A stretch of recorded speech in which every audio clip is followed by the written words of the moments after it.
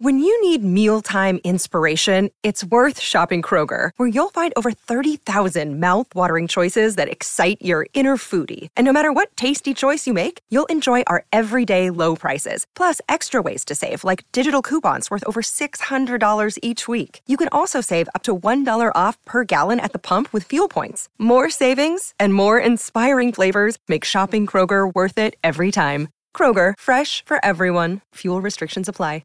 Gillon McLachlan flies into the state today, another round of talks on the future of a Tasmanian team. And at the heart of it, still at the heart of it, is whether a new stadium is needed, whether it will be built, and who will pay for it. Alex Johnston is the Director of News down at Win News Tasmania. Alex, good morning. Thanks a lot for your time.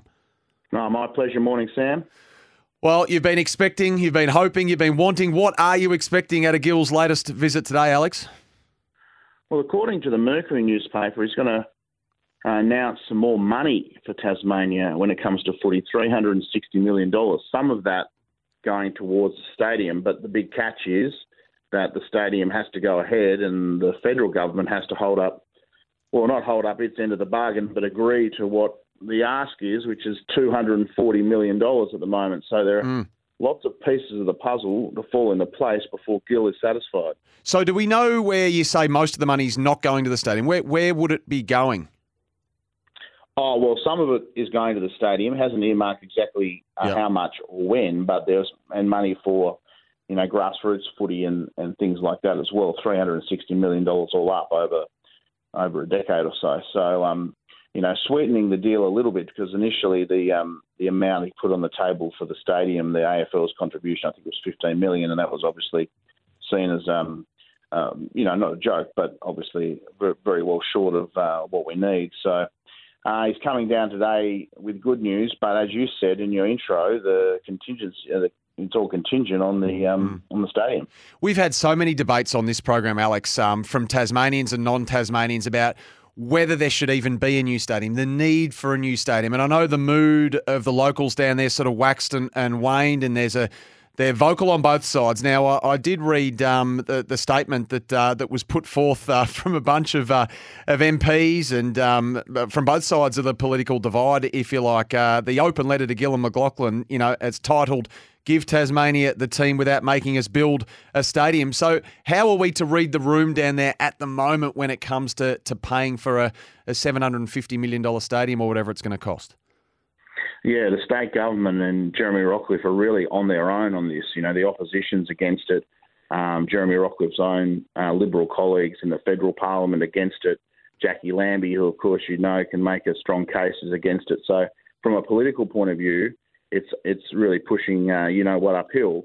And every time something goes wrong down here, whether it be a problem in health or housing or the public transport system, the opposition says, oh, yeah, but you want to spend $375 million on a stadium. So it's a very easy political one to play. And as time goes on, more and more pressure is on the Premier because, people on his own side of politics are even against it. So it comes down to Albanese now. He's had a long history with the project at Macquarie Point. He put the first $50 million in and has been very upset with the lack of progress there. So he may well come to the party saying that the project needs to go ahead. Whether he's prepared to say, this money is specifically for the stadium or not, it's another thing. Yeah. So, Alex, you followed this, as close as anyone. You're obviously living down there at the moment. I mean, can you answer the question, as a local who's been to footy games there and here and everywhere else, does a 19th team out of Hobart or wherever they're going to be playing need a new stadium, do you think?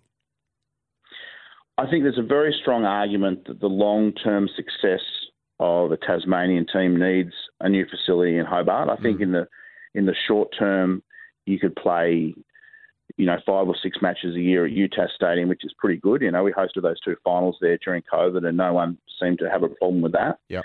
Bellerive is a great cricket ground. It's not a great footy ground. It's fine in the interim, but I think, to have a long-term goal of a new stadium is probably right.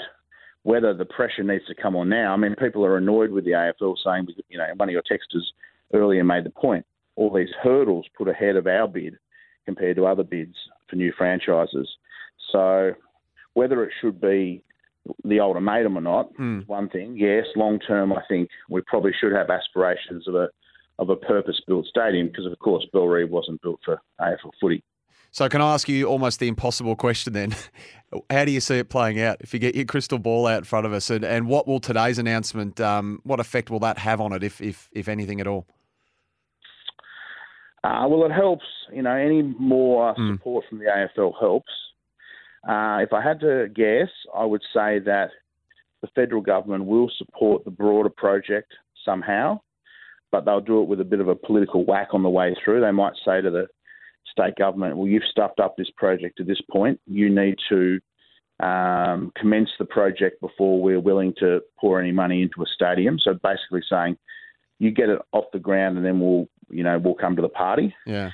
And, look, there's a lot of political pressure on the Premier. If there's a way to sort of take that heat off, push it down the road potentially, then he might want to take that route because at the moment he's copying it from, as you said before, from all sides. So yeah, I think they might find an elegant way to keep it going. I don't know whether the Prime Minister's got any sway with the AFL. If he says to them, look, we do want to support this, but your ultimatum at the moment is not fair, whether that would fall on deaf ears or not, I've got no idea. Yeah.